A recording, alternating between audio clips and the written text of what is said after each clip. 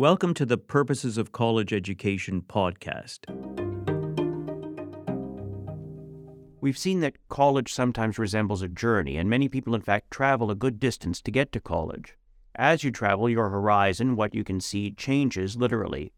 But as you move away from home and encounter new people and new ideas, your horizon also changes metaphorically, in the sense that you see things from different or new perspectives, or at least you get the chance to compare what you've learned in your childhood with a new set of ideas that are generally not taught in high school.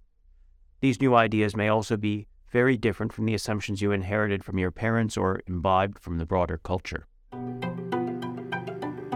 We'll ask whether conversation with others in an educational setting can similarly help young people to expand their horizons, or to put it somewhat more concretely, what are the distinctive advantages of learning through conversation?